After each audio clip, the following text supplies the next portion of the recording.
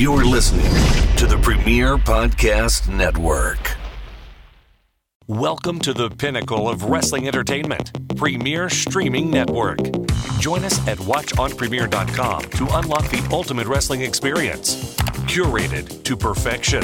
Immerse yourself in the spectacular world of wrestling history, where classic battles and unforgettable moments are at your fingertips. Join us today and experience the epitome of curated wrestling content. Because when it comes to wrestling entertainment, Premier sets the standard. Be Premier.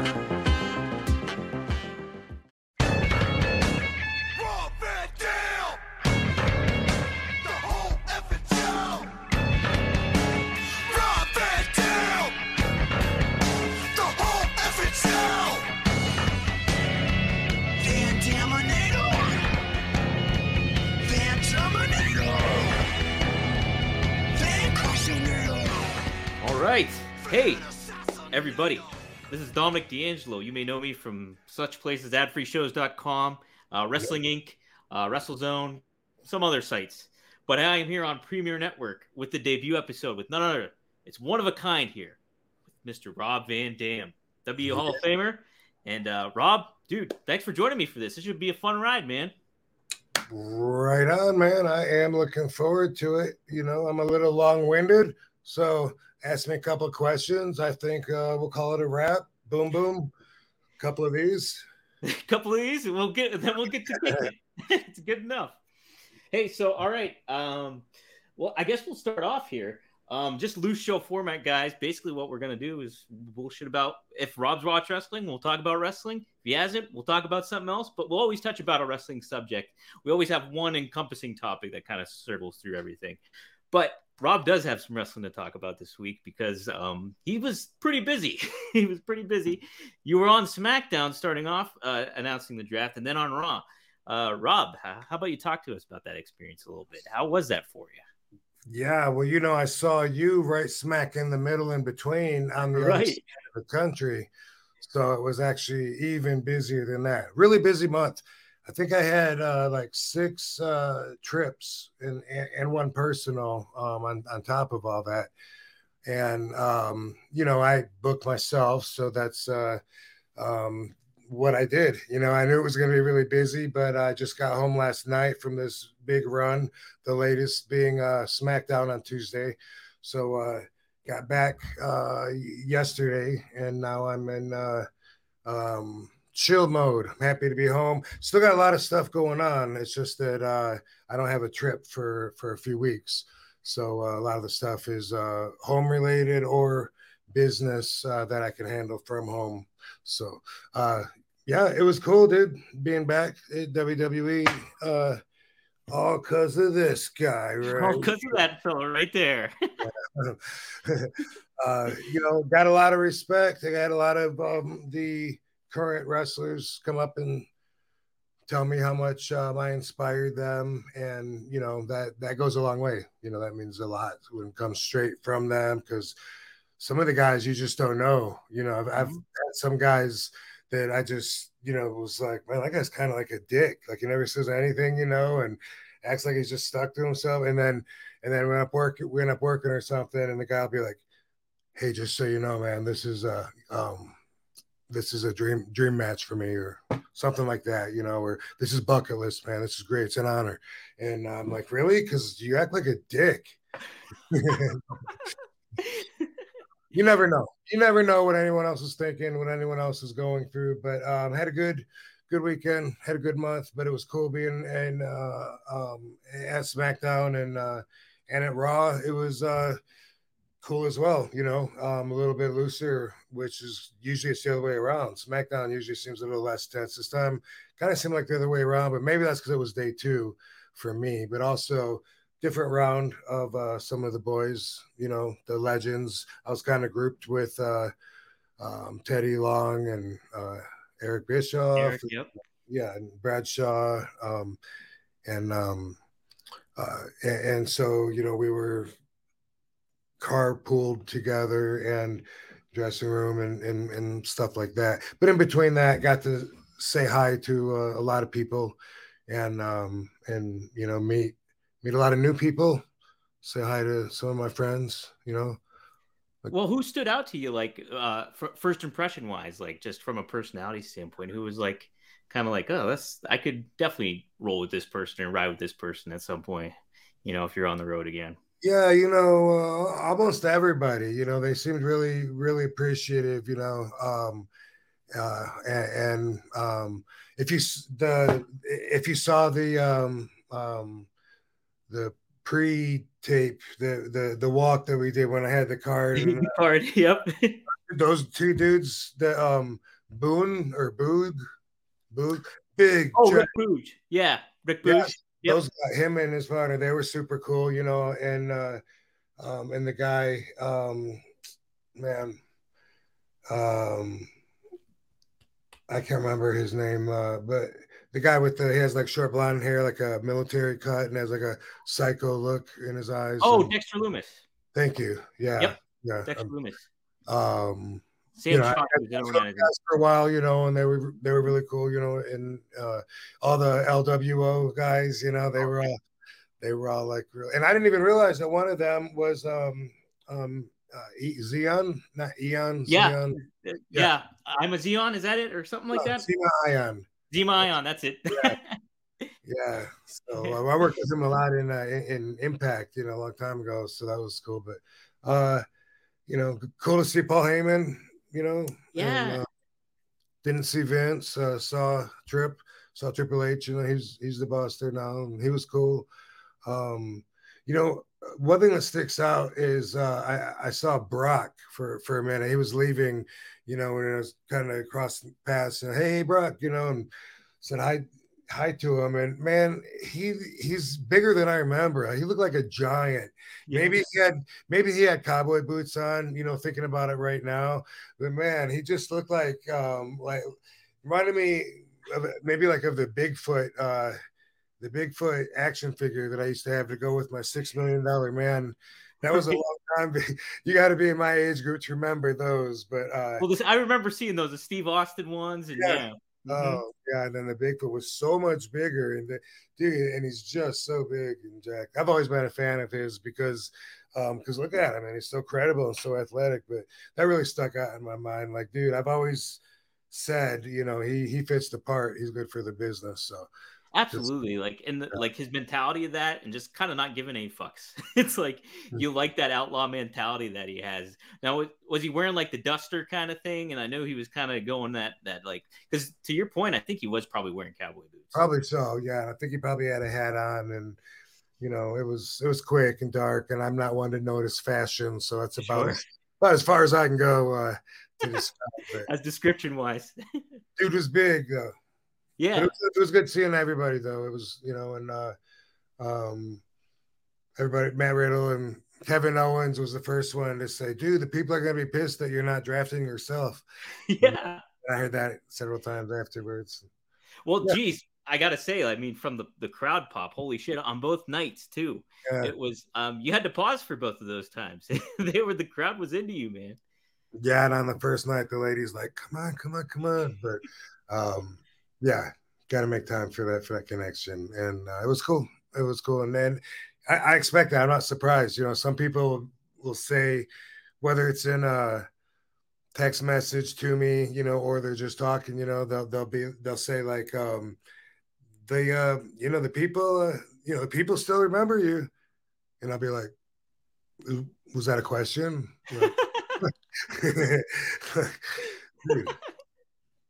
Yeah, well, I just think it's pretty cool because it just shows like the longevity and the kind of just the run that you've had in a lot of ways, and more so that you're like, yeah, what's kind of your plans coming up here? Like, are you just kind of seeing where life kind of goes? Because obviously you're in great shape. I saw you work in Pittsburgh here, and you haven't missed a beat and everything like that. What's kind of the name of the episode here is the Van Dam Address. So what is the state of RVD at this moment in time? Nevada. Yeah. Very recently, Texas and Pennsylvania, and Illinois and Indiana and California and Georgia and Tennessee and Maybe that's it for this month. Not counting, you can't count passing through changing airplanes and stuff. Although that's my only experience with Russia. But I did spend the night at the airport, so maybe that makes it count. I think that counts. Yeah. Yeah. And I went through on the way back, and I got to know the place, so it was like this is my stop in Russia. But There you go. anyway, yeah. So if it sounds confusing to anybody, on SmackDown on Friday, we were in Corpus Christi, and WWE knew that I had a match that I was already booked against the stunning Channing Decker. That's right.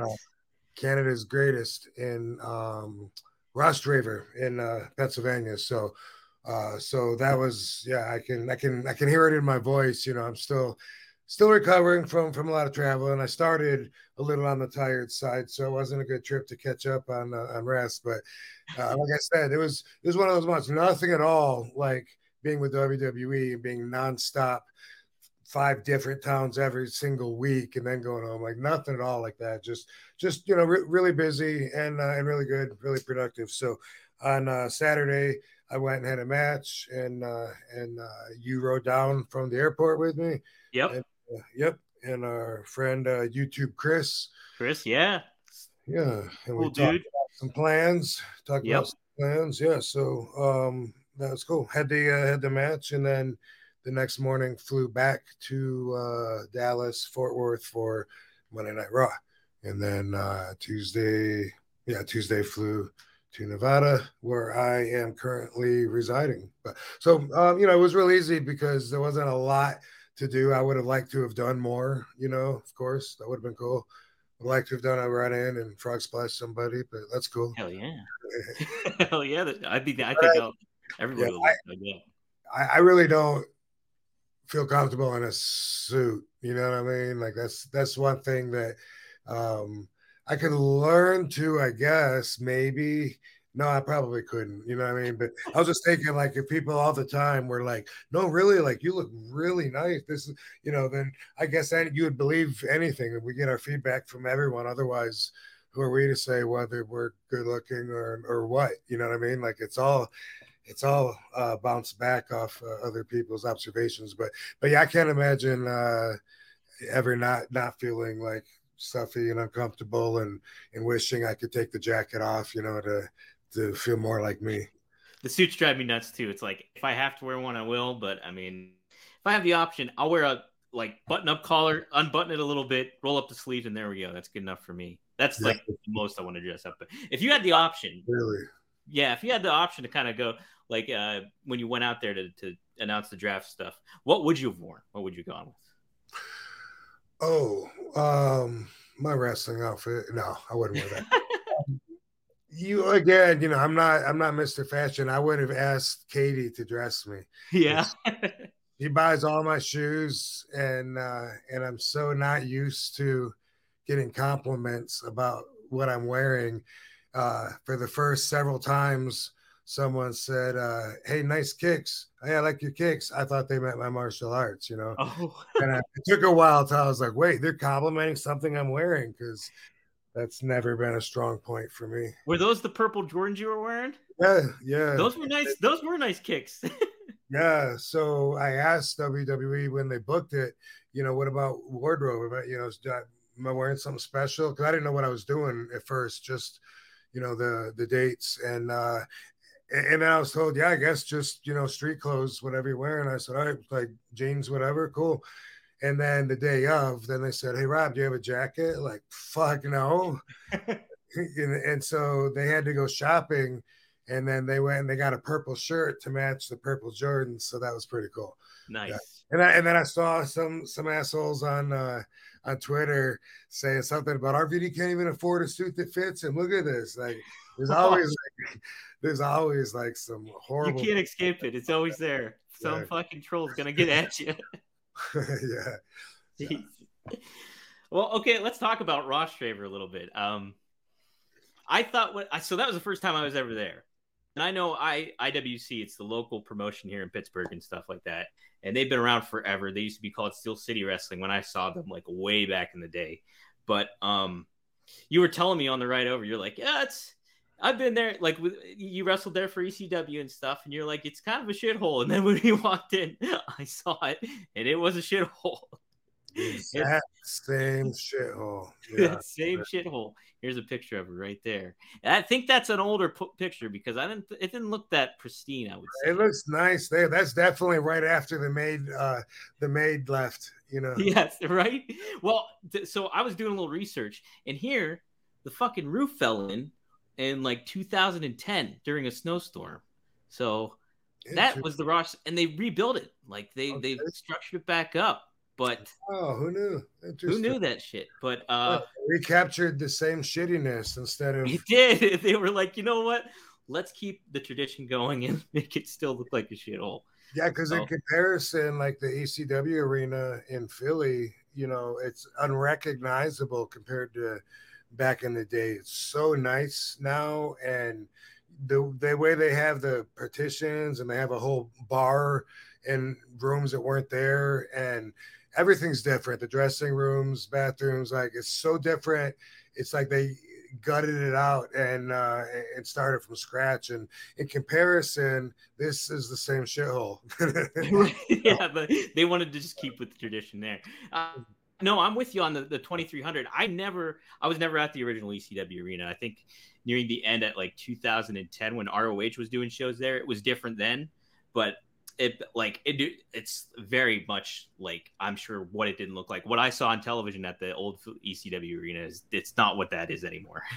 But it's an interesting place though, nonetheless. And I mentioned that when WWE brought ECW back, and then for a while there we were piggybacking on SmackDown somehow. I guess for the TVs. Yeah, maybe that. Yeah, maybe it was just TVs, and then maybe eventually we went off and did our house shows or whatever. But at some point, there was ECW live events, as they called them, and they booked the same shitholes that ECW used to run back in the day that I used to hate. And I was thinking, no, we're not trying to recapture the same shittiness, No.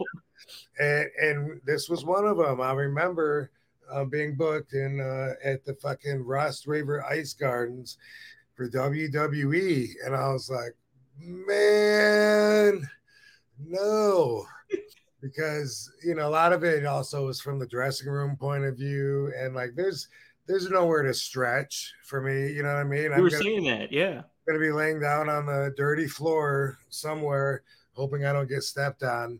And as you saw, there was paint chips everywhere this time. So those paint chips, I haven't even opened up my bag yet because I just got in last night, and I have since the match, because I always let my wet stuff air out, at the hotel. But since I've gotten home yet, I bet when I pull out my clothes and stuff, they have those fucking paint chips. You're gonna shake it out like an old Italian woman outside of a window. That's not racial. I don't know. That's all right. I could say it. I'm half Italian. Yeah, let's go. Mangia. Yo. Okay. Well, as far as the shitty ECW tour arena, like what was your most dreaded one that you had to deal with around that, like this circuit area kind of thing? The shittiest? Yeah, the shittiest if you had to go along. What I think of is Jim Thorpe. And so if any fans remember the Jim Thorpe arena, it was some kind of I think it was a bar. Like I'm thinking maybe possibly it could have had some kind of a secret society like the American Legion or Shriners or some, one of those purpose buildings, like the veteran halls, but maybe. Otherwise, it could have just been a public bar. I don't know. It was really weird. But the wrestlers where we would dress was like a big area. It's really dark. There was no lights in this room, and it was like a screened-in porch, and it hung over the side of the fucking mountain. What? And there's holes in the floor, and when it rained, everything was wet. There's wet carpet all over, and your feet are like bumping all over like boards that are sticking up. And it was such a shithole.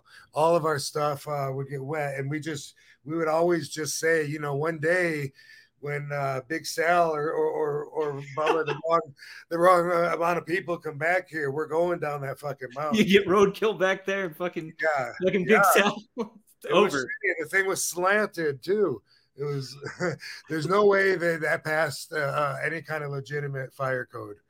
It was a safety hazard and a half. And this is the building where one time out in the venue area where the ring was, they started a riot. I can't remember if it was the Dudleys or New Jack that started this riot, and they actually brought riot police. They came in like with shields and stuff. It was so weird. And they had a dog, a German Shepherd that they let loose. And the German Shepherd is in our shitty dressing room, you know. And we're kind of hoping that he falls through a hole and goes off the cliff, because he was he was a cop dog, and we all got shit in our bags. And Tracy Smothers was saying, get that dog, kick that dog, he's a stooge, kick that dog, he's a stooge, man. Kick him. And because he was gonna like smell all of our bags and shit out. But that was a crazy fucking night, and I would not be surprised if the building has fallen off the cliff since I was there, which was probably like 99-ish. Well, if it hasn't, they probably should have just bulldozed it right over anyways. Just put it out of its misery still to be. I wouldn't be surprised to hear if anything like that did happen. Jesus, man. Probably did. Probably, odds are. Yeah. Jeez. Well, so something that we did too, we had a driver that was helping us. He was one of the trainees there. We went to Applebee's. And I was so surprised that we were able to find something like that at that point in time, because usually in Pittsburgh, in that area, you can't find shit. And we were really looking. And lo and behold, Applebee's was open. You got to experience in that one night how much fun it can be when you're on the road, and then you leave after a show and everywhere is closed when you're trying to get food. I don't know how we used to do it before the smartphones. That was really crazy. Trying to find hotels and food, and try to find our fucking way to the next town. Even like, it's amazing that we used to be able to do all that shit. Oh, man, it is unbelievable. When you were saying that food is so tough to do, and finding time to work out and everything like that when you're on the road like that. Holy shit. Well, got to give up something. Some of the boys will give up sleep for it, like Bob Holly, someone like that's really intense. And what's his name, Mr. S? Oh, Billy Gunn. Yeah, that dude. Like those guys, I can see them going to bed at 2 a.m. and still getting up at 7 to fucking hit the gym, because they're not going to miss a workout. But usually you got to give up something and learn how to balance. The balance is key. It is key. I especially if you're doing that shit. But like, so what happened too is when I was talking to him earlier, I won't say his name, but before we met up, I was like, oh, you can maybe get some input from Rob or anything like that. Well, he never really said anything. And so, but when you went to the bathroom, Chris was like, hey, you should ask RVD any questions or anything like that. And he was like, yeah, maybe, but you could tell he was kind of nervous about it. He's a newer kid and everything like that. I wanted to just get your perspective from it. If he was to ask you something, how, or to the level of like, how do you approach that when that happens? When somebody like, because a lot of the younger talent is intimidated or kind of like uptight and, little things like that. Would you encourage something like that for them to do so, if he took the moment to kind of pick your brain a little bit, so to speak, during those times? Or how do you feel about all that kind of I think unless he had any specific questions, that it would be awkward to just try to open up the floor for discussion on anything and assume that I feel like talking about it. You know what I mean? Like, sure. It's weird when like at signings, sometimes people will say that, you know, they'll just be like, hey man, what would you say to someone that, you know, that wants to be a wrestler? It's like, God, that's so vague, Yeah, you that's know. very, very vague. You know, so I gave them a vague answer, you know, whatever's on my mind. Thought questions changed for me.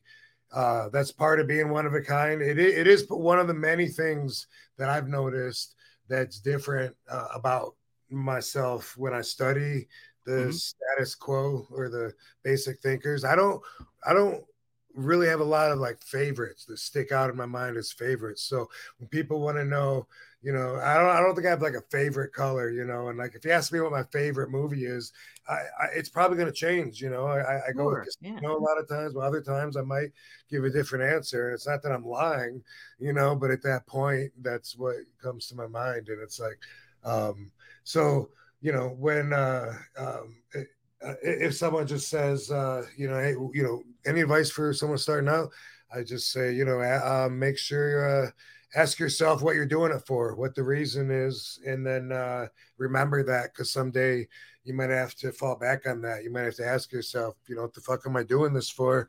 And then you already got your reason. And, you know, if it changed, if it stayed the same, that might help you out. But, you know, that's, you know, circumstantially, it could be anything. Absolutely. And like, it could be, dude, lose some fucking weight. You're 800 pounds, bro. It could be any of those. And no, it's, I think too, like even just that basis kind of thought process of like, hey, just look at it from that foundation is like, okay, that's a good start. And like, you know, to where you kind of launch off and go from there. But yeah, it's like, to your point though, it's like, it would be tough to be in that position and be like, okay, I'm just going to ask this guy a question that, you know, I'm driving around and certain things like that.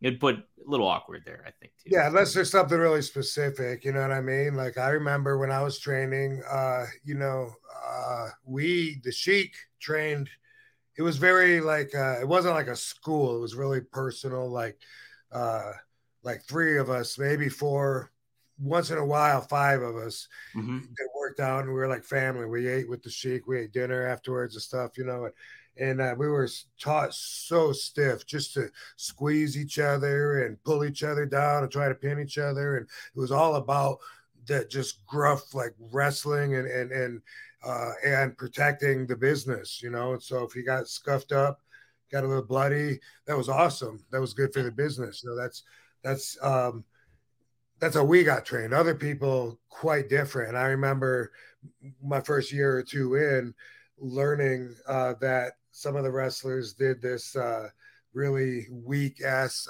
wrestler handshake. I don't know if you're familiar with it. Like the fish handshake thing? Yeah. The fish handshake? Yeah.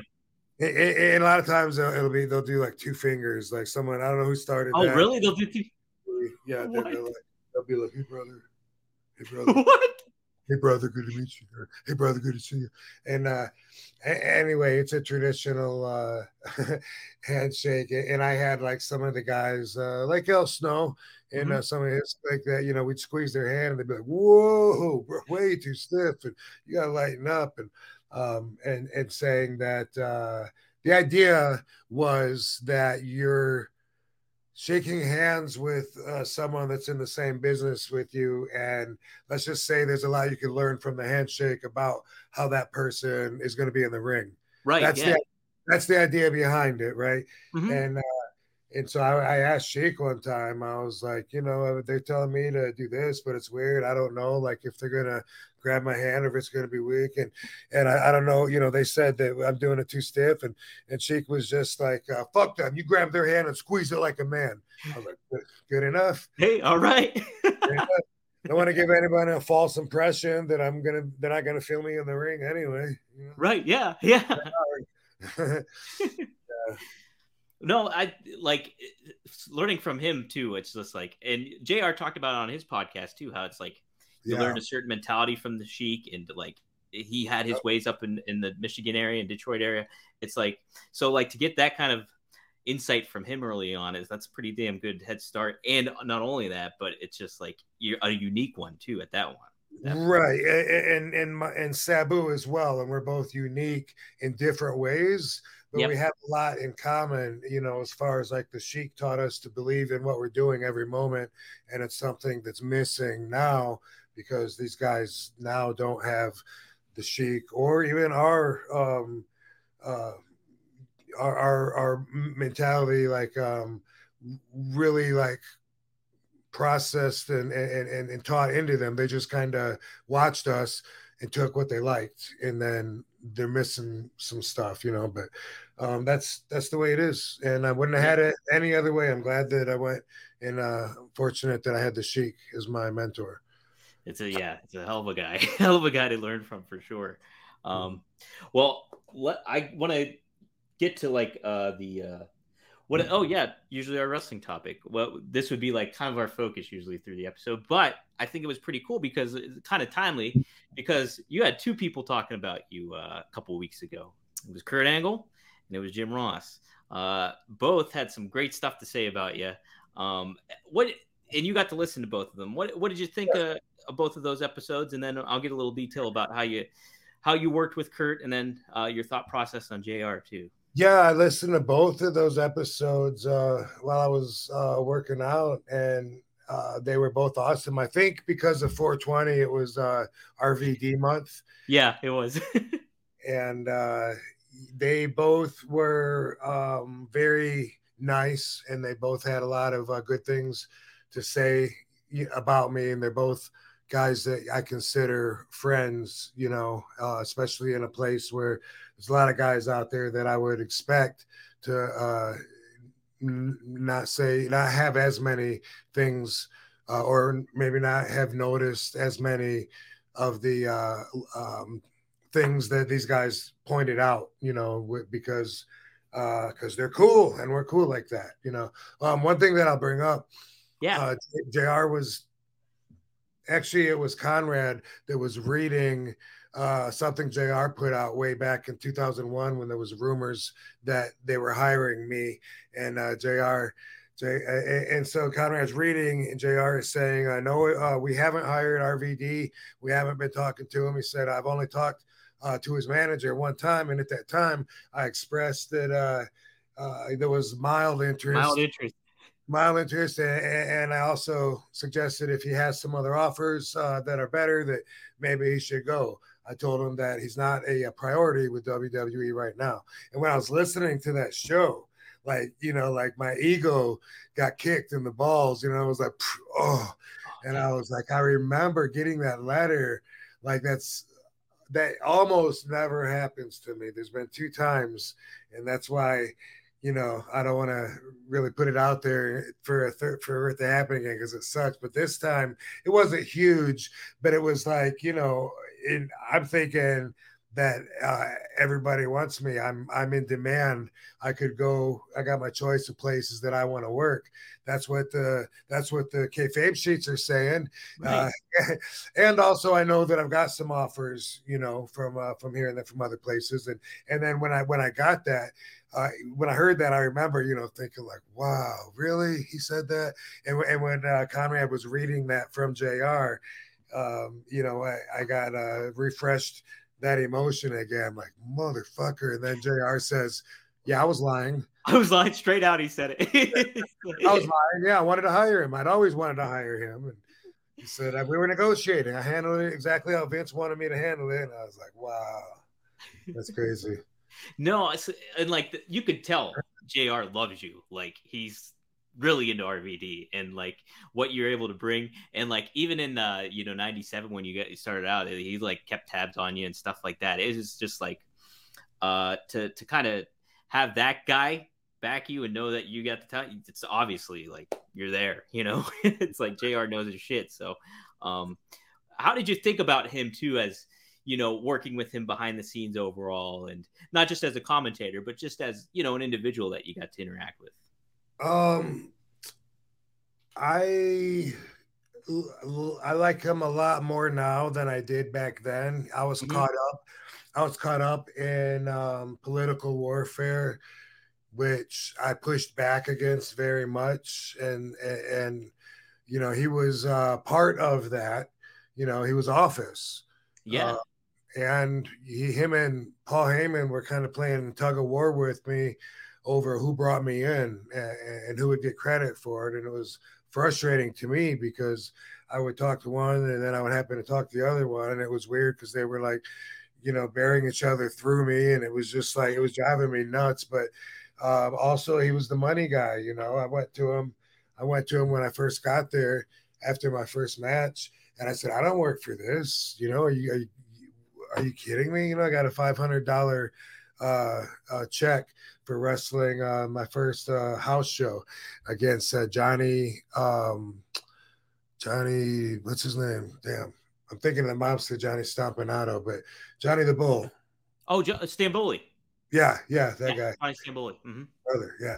Anyway, we had a match in Atlanta, and I got $500, and I was like, I haven't worked for this in like years, like what the fuck, and this was like one of maybe the second that I remember real talk that I had with JR. The first one he talked about at the Marriott when he had to hire me, or had to pre-screen me to hire. And then this time he was like, well, you want to be the guy, that sells the tickets. And I'm like, what control do I have over that? You know what I mean? And he said, well, yeah, well, it's going to take time. He said, look, that may not seem like very much, but you multiply that, times 20, 30 days a week. I mean, a month. And he said, and it goes up. And he said, you want to be the guy, not necessarily the main event, but the match that they talk about on the radio, the match that's on the poster, the match that's on the T-shirt that they're selling tickets to. And he went on to tell me at that time that Steve Austin had made a 7-digit royalty payment, which is quarterly, and so I'm thinking like, damn, that sounds cool, but that's him. And I got fed that a lot of times, but anyway, he was saying, you got to hang in there. And I was like, well, if it's going to take a while, I'm gonna have to hit you guys up for a loan first, because I have my life, my living expenses. I didn't think I was coming here to lose money. And then there was that talk. And then, there was a couple times, at least twice, that I can remember when I went to him because I thought that the check was wrong. And both times he was just like, oh, you're right. And I was like, man, is that part of the system? Was that something I'm supposed to do regularly? Because, I'm not good at stuff like that, but what was expected of me. But, it was like, you said, I was going to get at least this much. And, oh, yeah, you're right. We were bumped off WrestleMania and put on heat or something, but you said I'd still get paid as if I was on Mania. And this ain't, that was one of them. And there was another one. So, he was always cool. I learned to like him a lot more, and everybody in general, I learned to like a lot more later in life after my competitive perspective actually dissipated, basically. Well, he was saying that too on the podcast. It's like that everybody, like, the wrestling mentality is a lot like, hey, it's competitive. Not only that, but you have like the alpha male kind of identity there that's going on. And then on top of that, he's somebody that's, he's the money man. He's the talent guy. It's just like, there's that kind of wedge there that's kind of built in, from a business perspective with, a bunch of pro wrestlers. So yeah, it definitely creates that kind of vibe, but you could tell he really likes you. That's for sure. Yeah. Yeah, he was never like uncool or did anything to me, that I know of. Yeah. Well, talk about Angle too. He loved working with you. And he even said on the show that he wished he could have had like a long-term program with you. And like you guys worked a little bit in the new ECW and, cross paths here and there too when in WWE, like hardcore title stuff. Talk about working with Kurt, because he kind of, from his amateur wrestling background, obviously, he knows like working snug and working stiff. And so I think he appreciated that from you too. Yeah, he kept saying that every time the other guy mentioned me being snug, he kept taking that bullet for me. Yeah. And I'm more snug, and I mean, first off, Kurt's such a great wrestler and a great pro wrestler, a great athlete, you know, in general. Like he took to our business so quick from what he was doing, and is so gifted. And I liked the competitiveness of wrestling with somebody like that, you know, because it's going to be a way different match than if I'm wrestling. I don't know, one man gang. I'm just throwing a name out there, but you know, and because I had that ECW spirit and fire inside of me, that really made me want to stand up to him, you know, even though he's an Olympic hero, you know, and be like, dude, I am unbeatable right now. And that's how I felt, you know. Yeah. I felt like, damn, nothing can touch me right now. And so I really enjoyed that. I remember one time he said something to me. We did something. There was some flaw, something we might have bumped heads or something in the ring. I don't know what it was. The match was almost over, and he said something. And I know he doesn't remember this. It wasn't a big deal, but it's something I remember. Sure, yeah. That he was like, "You're not listening to me." And I took so much offense to that, you know, being the veteran that, you know, and just being in the position that I was. And I'm like, what? I'm not listening to you. And the the match ended and he left first, you know. And I was in the ring and I just kept saying, I'm not listening to him. Did he just fucking say that? And I was like so hot about it, you know. I had myself all worked up, and I went back. And I went, you know, when I went back there, I went like straight to him. He was sitting there, you know, at the monitor, and I was, you know, and he was, hey, thanks. I was like, Kurt, let's talk outside right now. And I was like so steaming, and he came out there, and I said, I'm not listening to you. And I said, that's what you tell me? I need to listen to you? Who the fuck are you? And he's like, what? And I said, you said I'm not listening to you. He goes, no, I didn't. He's got like chew in his mouth and stuff. He's like, you really? Holding a cup, you know, in his flip flops. He's like, I didn't say that. I go, dude, that's exactly what you said. Nah, I didn't say that. Did I? Nah, I don't think I said that. I mean, I mean it if I said that, you know. And it was just like that. Like it was just like over and funny then at that point, you know, just because he was being Crazy Kurt. You know, he kind of got that nickname a little from some of the people, from some of the stuff that he did. But awesome dude. And, you know, I knew when he was in Impact that, you know, he was like the top guy. And that made it okay to consider that another place to possibly work if the WWE thing wasn't working out, which, you know, for me ended up being the case. Yeah, so he was kind of like the lead-in almost to be like, hey, so if Kurt's working there and he's establishing himself there, you're like, that could be potential for me too. Although the office told me that he wasn't getting paid what he was rumored to be getting paid, you know, and I don't know what, but that was a big factor in it too. You know what I mean? Sure. Oh, yeah, absolutely. Way less work for comparable, you know, same numbers. So. Totally. What'd you think too? I think you mentioned it, like Kurt just really good he caught on so quickly, but like not only from the wrestling aspect, but like from the charisma aspect too, where it's just like backstage, his comedic timing was just on point. I was like flabbergasted to learn that he was one of the rare people that used scripts back at the time, you know, where it was just like, he could memorize all that shit and he had the comedic timing. It was just pretty impressive for him. Gifted. He knew how to commit, you know, and that it's really a lot of it is about commitment. And that's something that I realized kind of after having so much experience with acting, where I didn't even realize that it's how much I commit is how much I make that part, whatever it is, real, instead of thinking about, I wonder what the director wants, you know, or if I can try to play it off the way I'm guessing he wants it to be done. But instead, you know, if you just know for sure in your mind what this is, and you do that, then that's the better way to go, even if it's the opposite of what the person wanted, because that takes talent, and that's a great actor, but it's also someone that's believable and convincing in every way, because you know, they fucking believe it. Yeah, and you know, he was able to do that too, very, very well. Yeah. Well, okay, so how are you?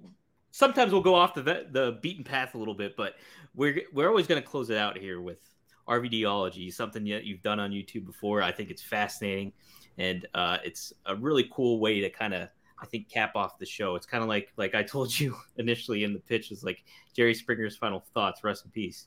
But we can. So I want to give you the floor. We'll close out the show with this. But before we do that, though, let's. What do you got going on? What can we plug? What's happening in the world of May 21st, I'm in Baltimore. That's my next time that I leave town to go somewhere. Filming another Dark Side of the Ring before then. That's coming back, if you didn't know. But this might even be for the next season, because this guy's not even advertised in the ones that they're advertising for this coming season. So anyway, I'm trying to keep my appearances up now at robvandam.com. I've had the website forever, and I forget sometimes for years that I have it. Recently I realized that I had it updated, but I'm going to figure out how to keep it updated so I can keep my upcoming appearances and recent news on there. That's mostly what's important there. The links to my other stuff, but on YouTube, that's how you can keep up with me and see all the current stuff. I have it, right now I'm a couple of weeks behind, so that's because I've been so busy, but I got it. But anyway, yeah, one of the things I do on there is RVDology. And this is, a lot of people, for some reason, if I post some thoughts, I have people that feel like they're my parents for some reason. And they feel like they should tell me, like, Rob, you need to do more of this, or hey, go do less of this. It's time Rob, you're this old, you need to do this or that or whatever. And it's like, man, I resent that so much. I've always kind of pushed back against just the traditional pressure. Yeah. And the pressure to conform, Yeah.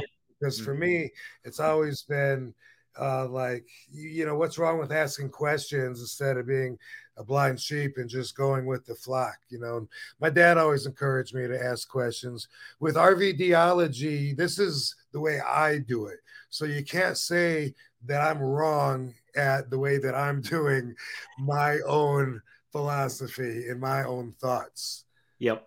You can't. You can say that you disagree with them, and that's fine.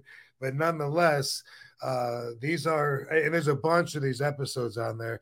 These are some values that I myself use and have found them to be very successful in helping me achieve a better life. I'm 52 years old. I wouldn't go backwards for anything. Like, my life gets better and better the longer I'm around, and the more I learn about how to make my life better. And the more I learn how to prioritize and how to pay attention to things that pick my energy up, and how to ignore things that bring my energy down. And the payoff is just tremendous in the quality of life. I mean, I don't know if that comes across, but a lot of people live with a lot of stress, a lot of hate. They put out a lot of negative comments. Maybe they hate their job, they hate their family, they hate their car, they hate where they live, blah, blah, blah. That's not me. And so I can't tell everybody, hey, you shouldn't do what you're doing. You should do what I'm doing. But I do offer up. I'm just offering up my ways. And, from the feedback, it is helping a lot of people. I am a positive energy kind of person. So people that are energy vampires, I'm very apparent that they're around. And I've had friends that the more I learned about what I needed, the less I could be around them, just because of the life they had to offer me by hanging out with them, And so let me use this as an example. You might be the kind, let's say you're driving down the road and all of a sudden a car comes very fast beside you, passes you, and then pulls over in front of you. And then they have to slow down and then take the exit that's there, like, really quick. All right. A lot of people will be like, what the fuck is this guy doing? Had to go up there and pass me just to make that fucking exit like that. I would be thinking, I wonder why that guy had to go up there that fast. Maybe he didn't realize that the exit was going to be there that quick. You know, maybe his wife's pregnant. I don't know, but I know that there is a reason. And basic thinkers can't think that far. They can only think just the one stage of how everything affects them. They don't have any empathy, and it's the majority of people, I fear, the majority of the status quo. And I think that a lot of people think it's okay to be that way. And, you know, I would argue against that point, at least for me. You know, if you want to be cool like RVD, then, you know, first off, you might say, hey, that was a good move. I can't believe you actually cut over 3 lanes and made that. Good job, bro. Impressive. Yeah. I mean, you know, it's a lot more about giving energy, you know. So I talk about a subject, and then I always, by the way, RVDology is full of stories that nobody has ever heard, ever. I didn't hear them. Yeah. No. The Mike Starr story you told and all that stuff. I didn't know any of that. Which one was it? The Mike Starr story. It was, I think, the one with commitment. I believe it was. Okay. Yeah. Well, no, what people think about you. That was it. What people. Okay. Think. Yep. Well, anyway, yeah, they're all. I always end them in stories, you know, to try to relate when I learned some lessons that are relevant, the subject, and they're all stories and no one's ever heard of. And by the way, I also do that and elaborate on different stories that no one else has heard that I'm collecting on audio, and they're all going to be part of a project in the near future. So that's something too. But here's something, the most basic rule of RVDology that I think that everybody should be able to accept. And then once you accept it, you have to make it part of your new perspective. You have to reprogram yourself as an adult if you're trying to grow. Mm-hmm. I'm not going to tell anyone you have to do this or you should do that. But if you're interested in like spiritual growth, you have to reprogram yourself as an adult. So, by the way, if anybody has a doobie, this is a good time to. This is the good time to light it up, Rob. I'm going to give you the whole floor here. So, smoke our way up. Yeah. There you go. Okay, cool. So, eat, sleep, smoke, repeat. Here's something that I run into all the time, and it's frustrating, but frustration is a negative vibe, so I try not to hold on to it.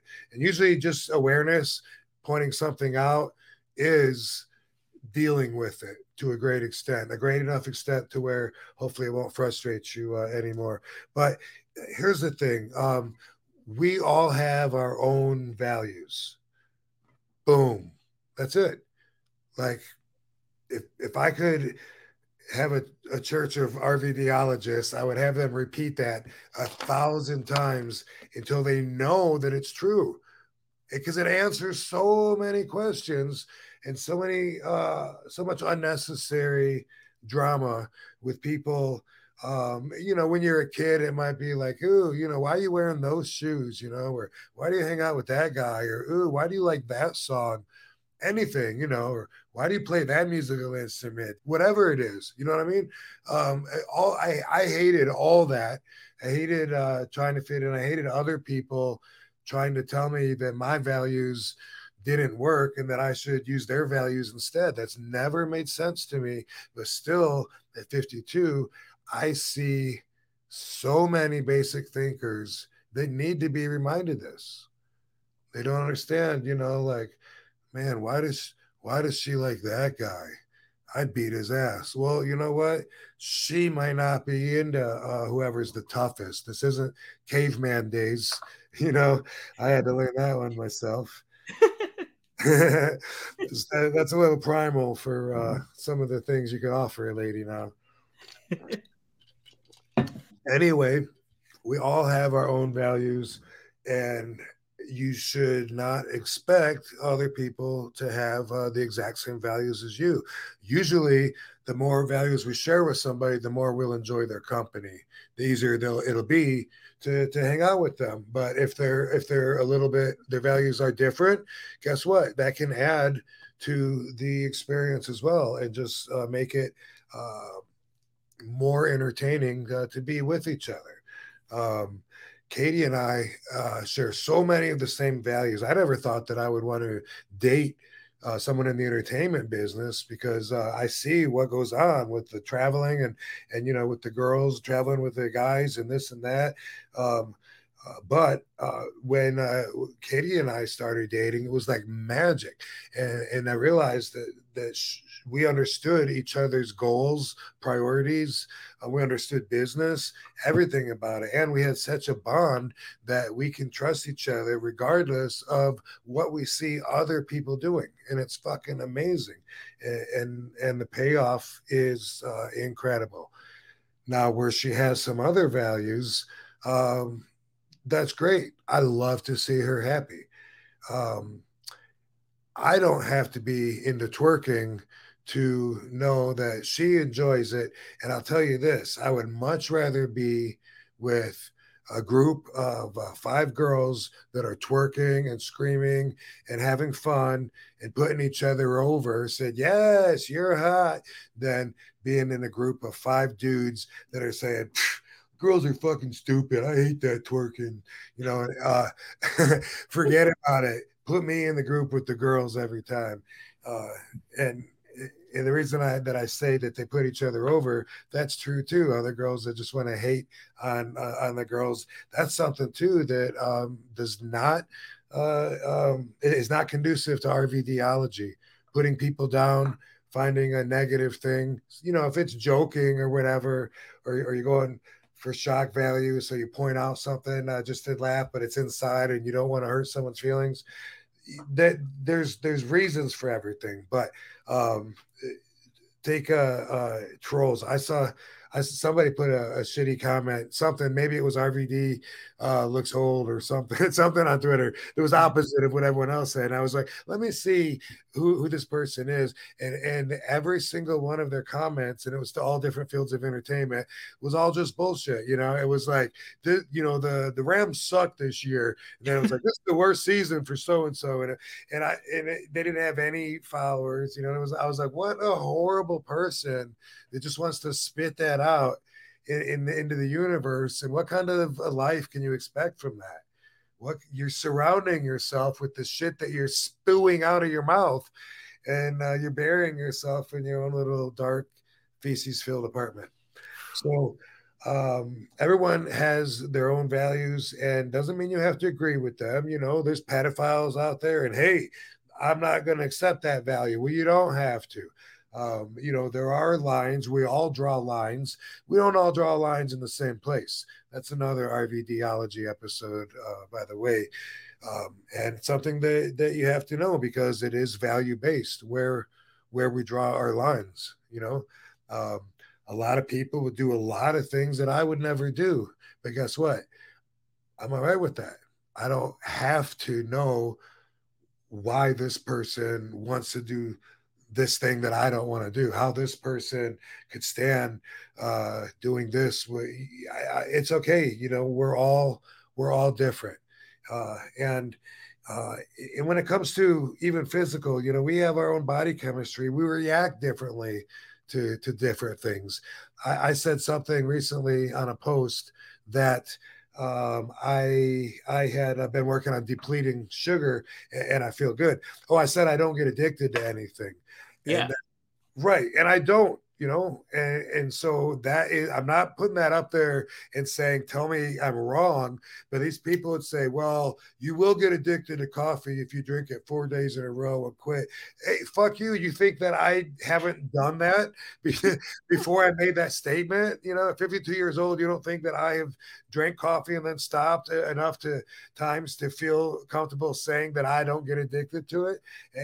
And I don't. And the same thing with pot. I can smoke it all day for several days, and then I can go several days without, no problem. I could do that with pain pills. Although I do get a little restless leg syndrome. A little bit when I'm if I do that with opiates, or even kratom will do that if I've taken a lot of it for several days and then stop. So that is a type of withdrawal. But yeah, I just don't understand, why can people not accept that we're all different, because that is everything that I stand for. That's why this show is one of a kind, because my perspective is going to be different. It always is.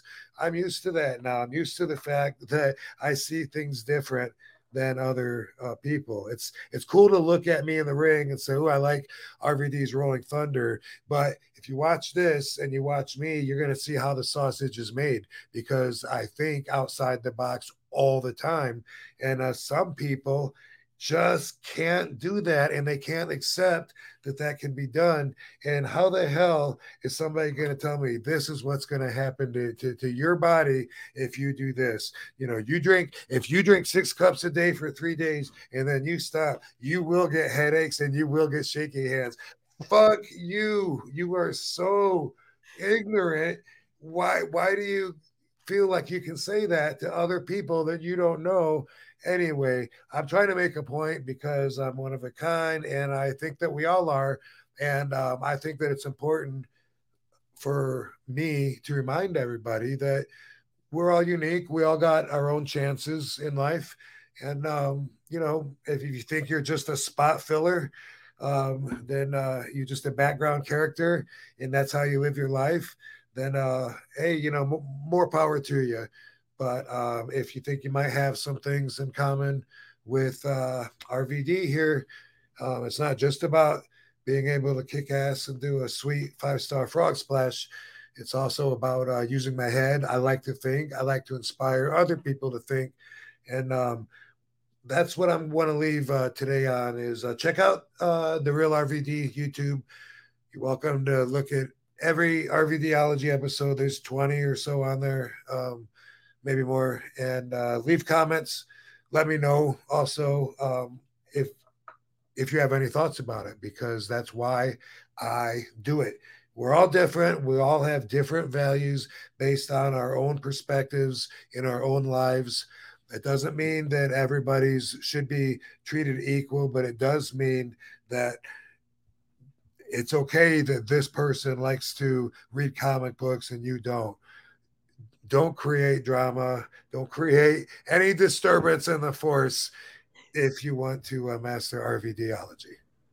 Well, you're right. Like, there's a whole lot of basic thinkers out there, and you can see it. And the fact that if you're able to kind of just go from the look of, hey, we all got different values. We all look at things a different way, and it's just people are not going to line up with you, and you might not vibe with that person very well. It's just, and if empathy is a big thing too that you mentioned, and I think that's a huge takeaway. Is like, no, you're not thinking about, like, if somebody's kind of a dick to you, or you're walking by, nobody says hello. Say, a lot of the times too, I would say hi to people. Growing up in rural Pennsylvania, I'm like, okay, I say hi to people, and like, if somebody doesn't say hi back, I initially would probably have got offended or been upset, or that guy's an asshole or whatever. Yeah. Whereas maybe they're just having a shitty day, I would give them another chance, or maybe they didn't hear me. Another thing that could have, it's just like, you got to think a little outside of things a little bit. And that's what RVDology is doing, man. So basic thinkers do not use empathy. They don't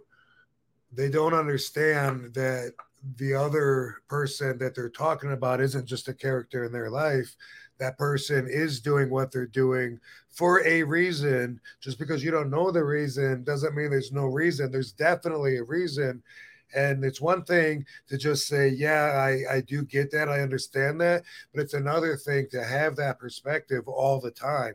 And that's what I call empathetic, is when you have that perspective and you know that, if you push this dude out in the street and gets hit by a car, that sucked for him. You're not just laughing because it was cool for you. Yeah. There's horrible people out there. But there's good ones too. And they're the good ones that listen to us. It's a one of a kind here. And it's one of a kind here. We thank you for joining us for episode 1 here. We can't wait to keep on going here. It's going to be a fun time. And we'll kick on a whole bunch of different subjects. So let's take requests on what people want to see too. Yes, absolutely. And hey, we always want to take questions too. As Rob mentioned, RVD YouTube, you can go right up top here, rvdpod.com. It'll lead you right to there. So go there, like, subscribe. But then also, if you guys want to ask questions, we're going to end this. We'll end the show too, along with RVDology, but we'll end it with Ask RVD. So he'll field fan questions, all that stuff. We'll get you on here and get some of your feedback. Feedback, anything. We'll try to get our doobies worth at the end of the show. That's right. And next episode too, I will talk to you about my interaction with marijuana. I'm a very novice when it comes to that, but I have some stories to tell. So we can touch upon that coming up. And we'll do this again next week. Hey? Yep, absolutely. So okay, guys, we'll see you here next week on One of a Kind. Oh, yeah. One of a Kind.